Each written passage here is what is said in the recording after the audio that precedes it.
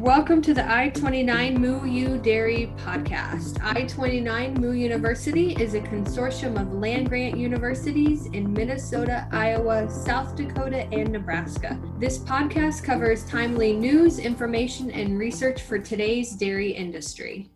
Welcome, everyone, to this podcast episode at I-29 Moo University.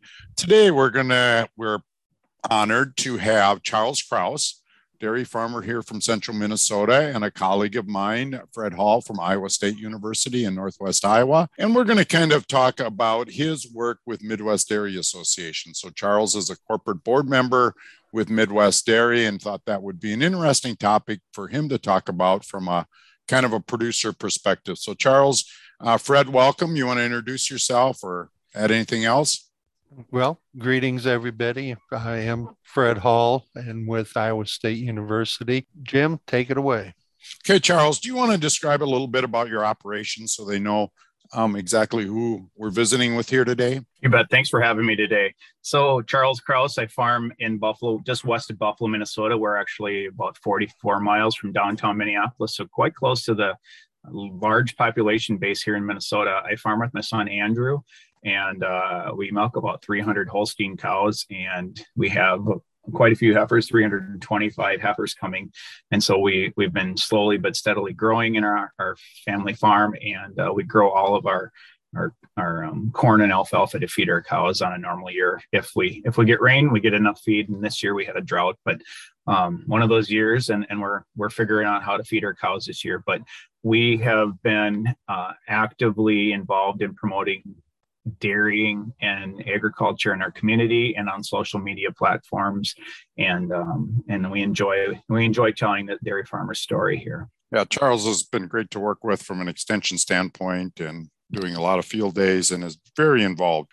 Tell us a little bit about when we say these dollars, checkoff dollars, what does that mean? Dairy farmers every month, they know there's money being taken out of the check. It's right on your milk check, and it's 15 cents for every 100 pounds of milk sold. And checkoff was started in 1983, and at that point there was about 167 billion pounds of milk being produced here in the United States, and now we're at 225 billion pounds of milk. So considerable growth since 1983 in the domestic milk production.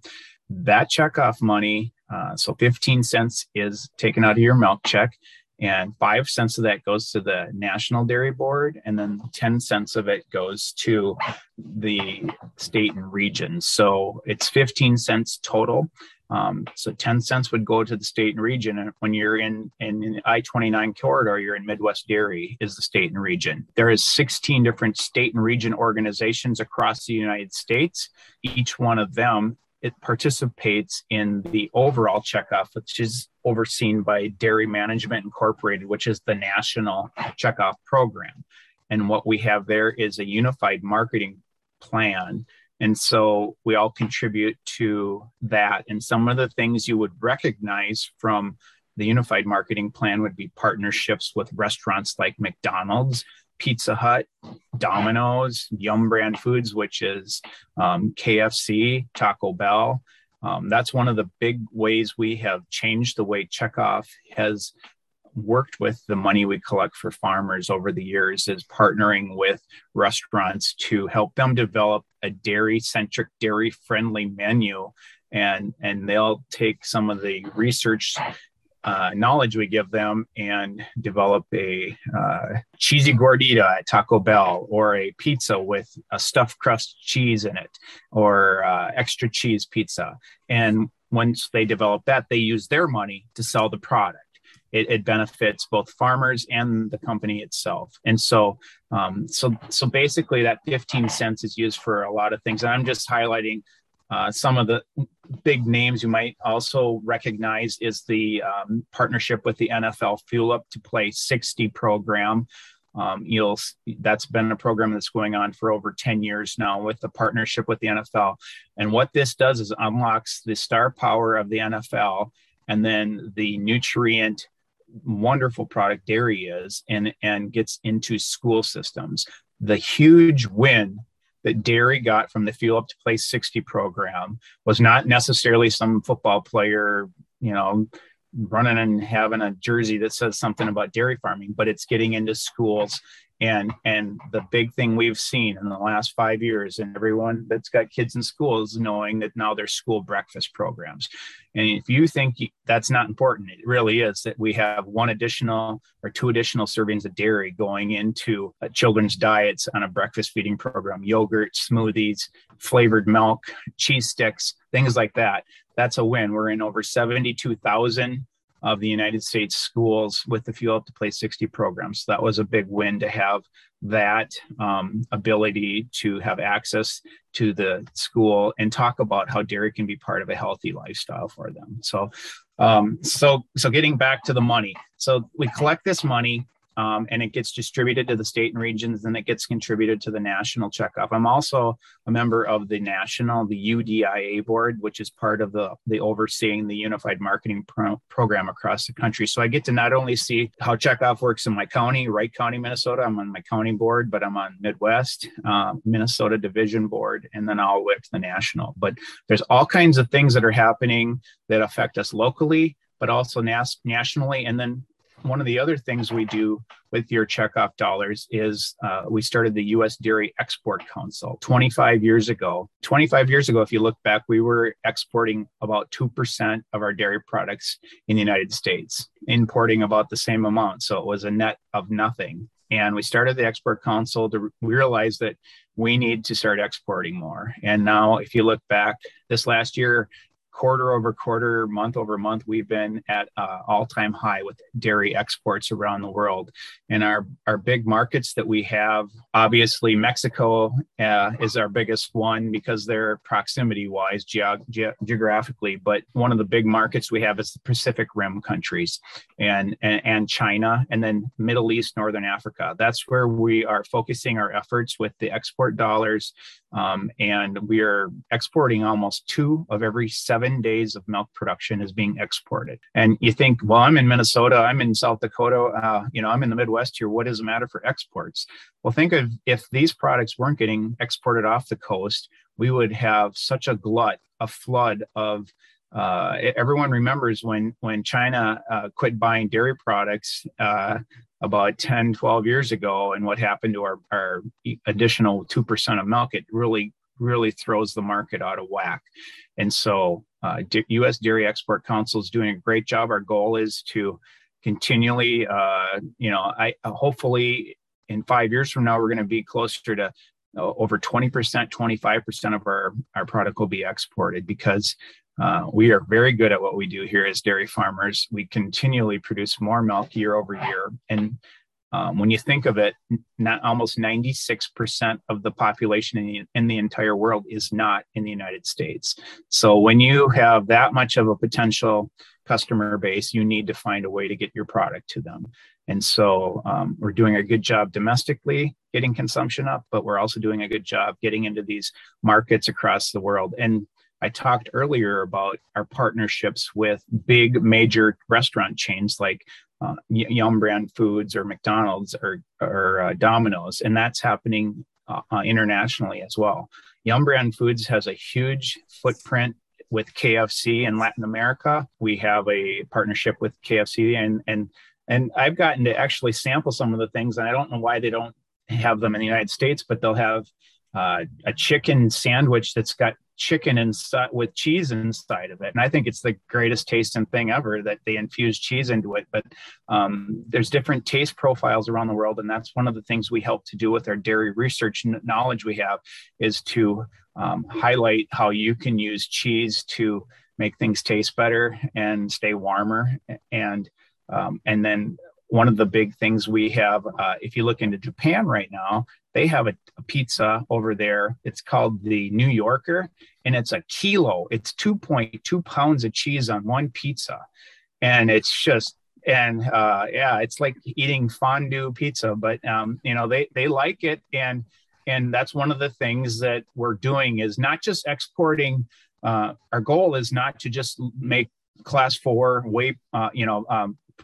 dry milk, whole milk powder and ship it over. It's to get higher value products in the export market. And that's one of the things we're working on. And then also developing a made in the USA, grown in the USA label for dairy products. And that has value to it, that our product is good, it's superior to other markets, and it's a product that they want.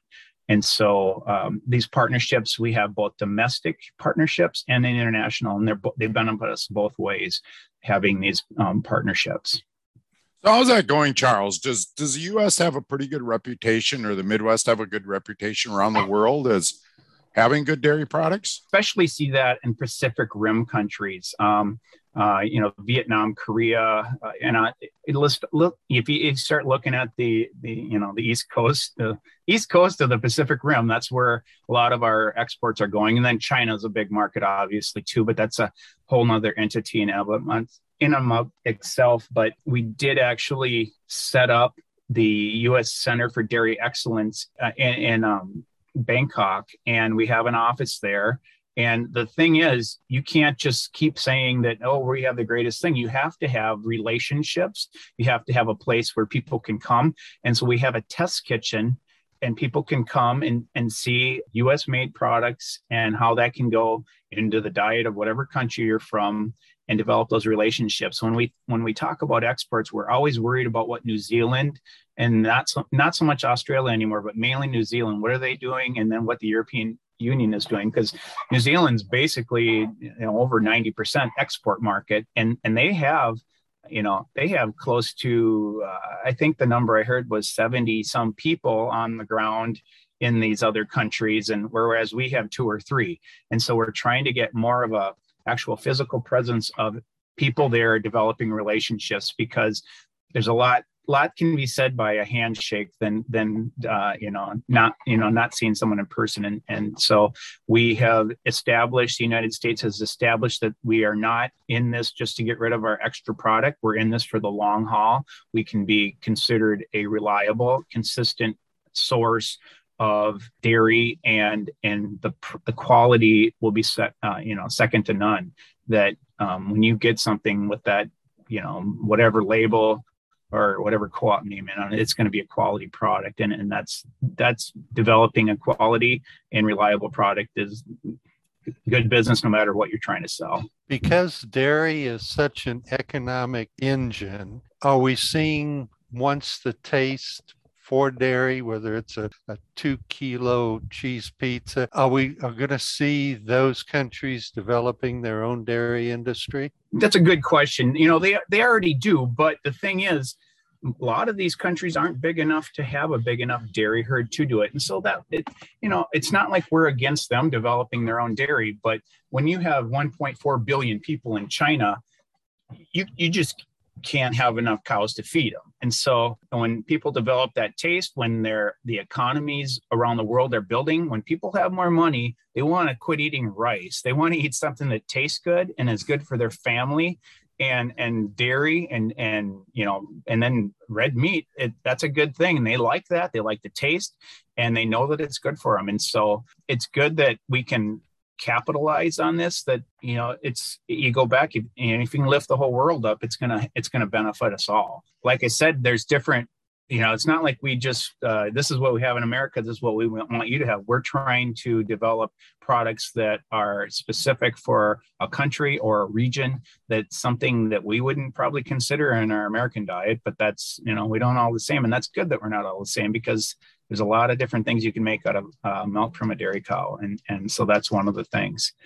But, to bring this all back down to how is this in the Midwest? I know that it probably was a very inopportune time, but right before the COVID pandemic hit, AMPI right here in Minnesota was doing an exclusive offer with Shake Shack in China to get going in there to be a supplier of cheese for them. And so that was just, we're starting to get some of the partnerships aren't always with McDonald's or Pizza Hut. It's with co-ops, and co-ops is where most of us market our milk. And so we try to help co-ops develop products that can be sold both domestically and internationally. And that was one of the things that goes back to something here in the Midwest, was helping them to maybe we can line up the U.S. Dairy Export Council can line up the people that you need to talk to and help you, direct you in that way. Because if you look at checkoff, people always want to look at their milk check and say, well, if you're selling so much extra milk to everyone, how come my milk check is, $17 and it hasn't gone up? The exact verbiage of what checkoff was set up to was not to raise the price of milk. It was to sell more dairy products and use research and development to do that. Dairy checkoff doesn't sell anything. It sells an image, it sells a product, it develops consumer trust, and it helps to leverage other people's money to sell more dairy. And so it plays a very important role. We think of a lot of times dairy farmers, once that milk truck leaves their driveway, they think their job's done, but it's not. We're just the start of the food system, and it needs to reach a consumer, and we need to make a product that the consumer wants with that milk that leaves our farm. And checkoff is there to help use research, help develop products, and develop a supply chain and assist people in selling that product. Charles, that's one of the things you hear, is that we don't make the right products mix in the U.S. or the right consistency for some of the foreign, whether it's their taste or their products. Is that changing, or does Midwest Dairy work in that arena at all, or not really? We do. We have in South Dakota State, and that's part of the Dairy Research Center out there in South Dakota State, but that's part of the whole Midwest Dairy is part of that, and University of Minnesota and Iowa and all the state, most of the states that are involved in Midwest Dairy are part of this research thing, coming up with new ways to make these products that we can export and sell. We sell, most of our product is domestic here. So I don't want to specifically talk about exports the whole time, but if you look at some of the things that are pretty boring, like spore content, and if we can get that spore content down in our powder, the shelf life is longer. And so by using the meticulous research, we can make a better product from day one that'll last longer. And maybe it doesn't get exported, but maybe it takes a while to get through the supply chain, and it stays viable and good that way. We actually have a trade mission going to Dubai in the Middle East, Northern Africa here, first week in November. I think it's 4 or 5 dairy farmers from across the country that are going over there on a trade mission for dairy checkoff. Alex Peterson would be representing Midwest Dairy on the trade mission, and get a little bit over there, talk about United States dairy and what it can do, and what the flavor and the quality we can provide. It's a big risk, different co-ops. It's a big risk to build a whole plant strictly based on a foreign market if you can't guarantee that market's going to keep buying it. I know DFA did a project with China, and we had a boatload of shelf-stable milk going over there, and we called it California Gold because everyone around the world thinks of California, and so we thought that was a good name, and we sent it over there, and then China's government's wheels got turning, and the boat got turned away at the port, and we ended up selling it for a loss to, I think it went to Vietnam, and so it's a big risk. It's not so risky when you're selling to the grocery store across the street or the restaurant or the food system we have in the United States, but it's a risk to go out there and invest a lot of money to sell a product. And that's what Dairy Export Council tries to do, is help with the paperwork, help with the lining up who needs to talk to who, and have right now we actually had Mike Vilsack was our president of the Dairy Export Council till he got renamed Secretary of Agriculture again, and now Krista Harden is heading it up, and she has the ability to make those connections and help along the supply chain to get that across. But it doesn't work for us to send blocks and barrels of cheddar cheese on a ship, because that's not what they want. We need to make products that they do want, and there are co-ops that are willing to do that. Charles, I'd be remiss if I didn't ask you this, and I'm sure you hear a lot about it because as I visit with dairy farmers, one of the things they just mutter under their breath constantly is, why don't I see advertising on TV and billboards selling milk? Fluid milk consumption is dropping.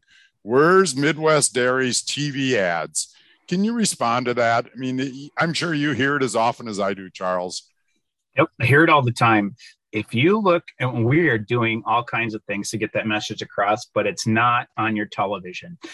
That's when Checkoff started. We had all these great commercials, and everyone, and it's Milk Pep, and Milk Pep came up with the Got Milk slogan, and everyone, it's the most recognizable milk campaign in American history. Got Milk. If you look at back when that started, and it started in California, Milk Pep did with this Got Milk. And at that time, California, when they ran this, and it ran for probably 15 years, California had the highest per capita consumption of fluid milk in the country. And they kept running the ads, and everyone loved them, and they were catchy and wonderful. And if you look at California's milk per capita consumption, it's the lowest in the country now. It's the perfect example on how generic advertising on television does not sell dairy products. It makes us feel great as dairy farmers to see that on television, but it's not an effective way to do it. We are advertising. If you're a millennial mom and you're watching something on YouTube, or if you're on Instagram, we have ads on there. We have specific targeted ads for people. Milk Pep does specific targeting ads for people, but as far as broadcast television, you're going to be few and far between to see that. One of the things I like to tell people is, what is your co-op? Where is the place you're selling your milk? What are they doing to sell your product? Because like I said before, Checkoff doesn't sell a product, your co-op does. And so what we need to do is build brand recognition. We need to have people to it does dairy farmers no good to have milk sold for $2.75 a gallon at the store. There's no margin.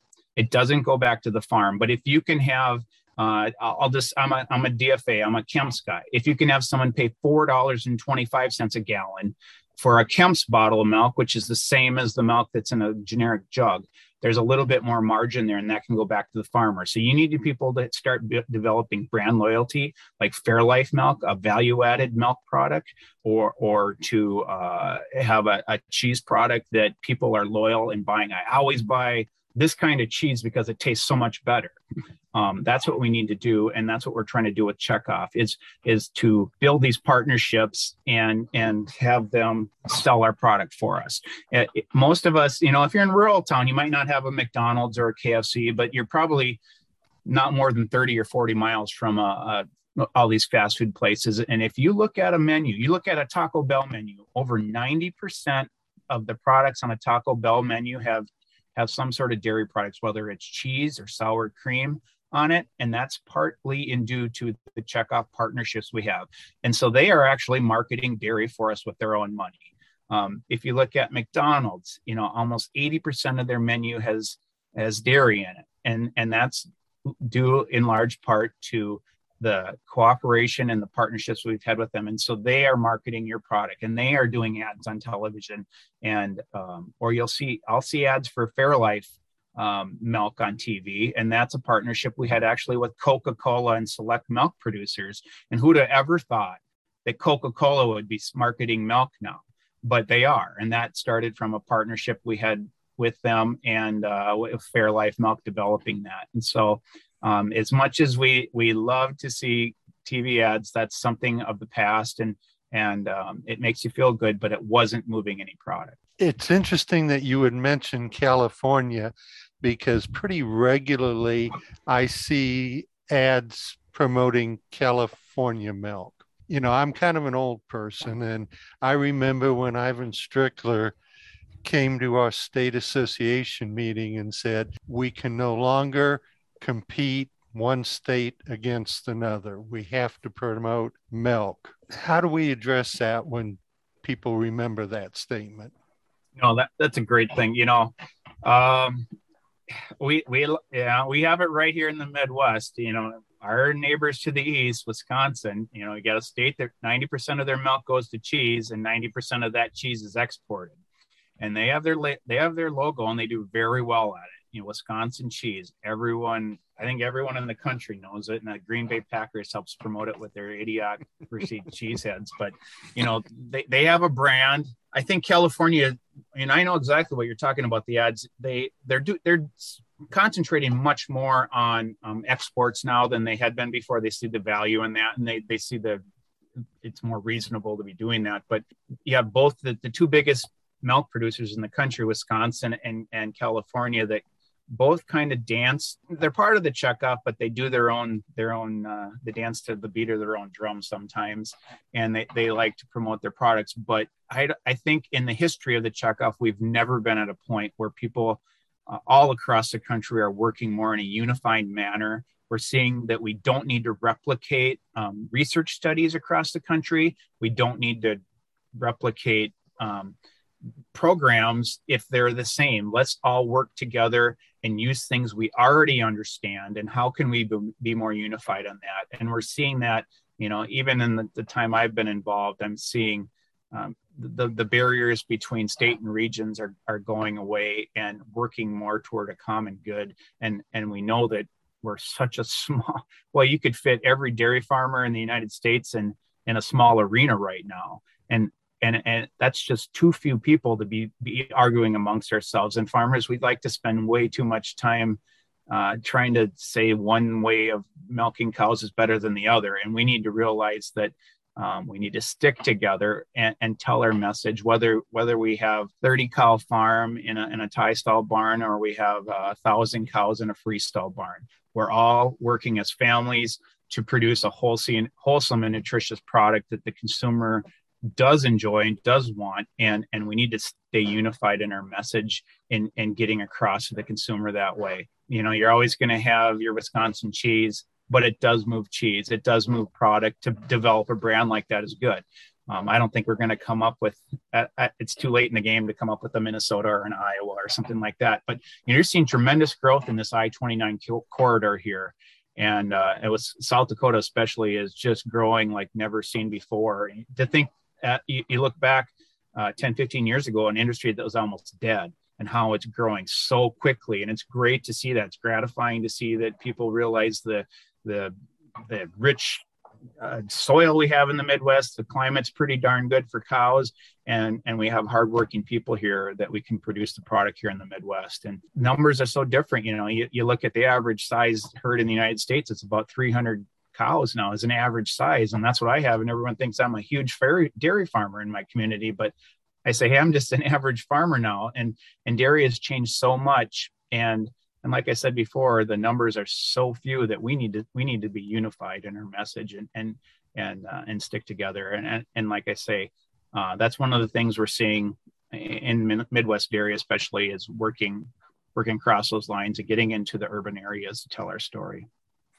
So Charles, do you have any last comments before we kind of wrap this up that you want to tell all the dairy farmer listeners and others out there? I have all kinds of, I could talk all day about checkoff. I'm very passionate about it. We're reaching the Gen Z, the millennials in different ways. We're doing podcasts. We're reaching them. If you yourself are listening to a podcast, and you would be because you're listening to this, we have Your Dairy Checkoff podcast, which is a unified podcast all across the state and regions. And I think right now we have about 6 of them that we just started last summer in June with the first one. It's farmer-led discussions, talk about different things we're doing. School milk. School milk is one of them. It's very interesting. Talking about the partnership with the NFL. We're talking about what checkoff does. That's one way you can get across our message. And we're working through gaming to reach Gen Zers. You know, 90% of the Gen Zers do some sort of gaming. So we're partnering with some of the big names in gaming, which I couldn't tell you what they are, but I think it's Mr. Sparkles or something like that. And he's telling a dairy story. So we're getting our message across in different new ways and ever evolving, pivoting when we have to tell our story and reach consumers where they want to be. And so if you have any questions, feel free to contact myself, or you can go to midwestdairy.com and there's all kinds of information on there, or there is dairygood.com. It's just the national checkoff website you can look at for information. We're always looking at ways we can talk and get our message back to the farmers themselves. And if they have questions, I think the best way is to have that conversation. So feel free to reach out and just know that we have a lot of passionate farmers that are working on your behalf so you can stay home and do what you do best, milk cows and work with your families. And the fellow farmers on the board appreciate your support. And we're always looking out for that money that comes out of your milk check and trying to be good stewards of it and make sure it gets spent in the most responsible way it can. Charles, if you look at it, we don't drink as much milk as we used to, but milk equivalent consumption, we're a big milk drinking country. And it's not, we don't set a record every year, but it's about as high as it's ever been. So I'm not sure that's all because of the checkoff. It might be a lot of things, but I know farmers get frustrated with fluid milk. But your comments that we are a big milk consuming country and we continue to be a milk consuming country, contrary to what some people may believe or want to believe. Fluid milk gets a halo, and in Minnesota specifically, only 9% of the milk goes to fluid milk in the state. Yet 91% of it goes to something else. It's cheese, it's butter, it's ice cream, it's cultured products. And if you look, last year we were at an all-time high for cheese consumption in the United States. Great for us, 10 pounds of milk, 1 pound of cheese. We're at an all-time high for butter consumption. Going back over 80 years, we're at a high for that. And so that's a good way. Concentrated value-added products like cheese and butter are doing well year over year. And we have a lot of opportunity to increase that cheese consumption too. So that if you look at when checkoff started, we were at, I think, around 569 pounds per capita. And now we're at 652 pounds, I think, per capita. So, we've seen steady and consistent consumption growth domestically, and then we're seeing that growth in the international market too. So I'd like to think that checkoff plays a big part of that. Like you said, it's not the sole reason why, but we come up with these new ways to sell dairy to people in different ways. I may not drink a lot of milk, but I sure eat a lot of milk. Yeah, I think you're right. Well, thanks for joining us, Charles. That was really informative to find out what our checkoff dollars are going for, because I'm sure we all wonder and hear when we see that coming out of our check. And thanks all the listeners for joining us on this podcast. Be sure to check the episode notes for any links. We'll maybe put a link to Midwest Dairy or something in there and additional resources on this topic. So thanks again, Charles, for joining us, and Fred for joining us on this podcast. I-29 Moo is an equal opportunity provider. For the full non-discrimination statement or accommodation inquiries, go to extension.iastate.edu/diversity/EXT.